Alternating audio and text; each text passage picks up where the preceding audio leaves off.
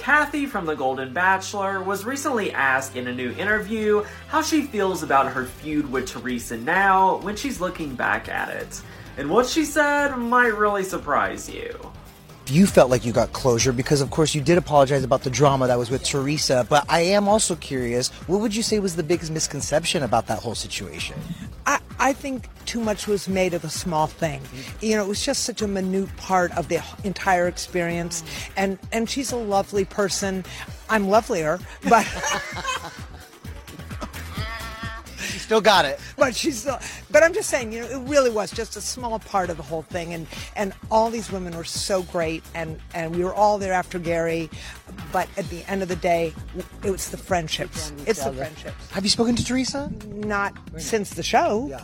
But I will. And you know what? I only wish her the best. I haven't seen her, but she's a lovely person. Not as lovely as I am, let me say again.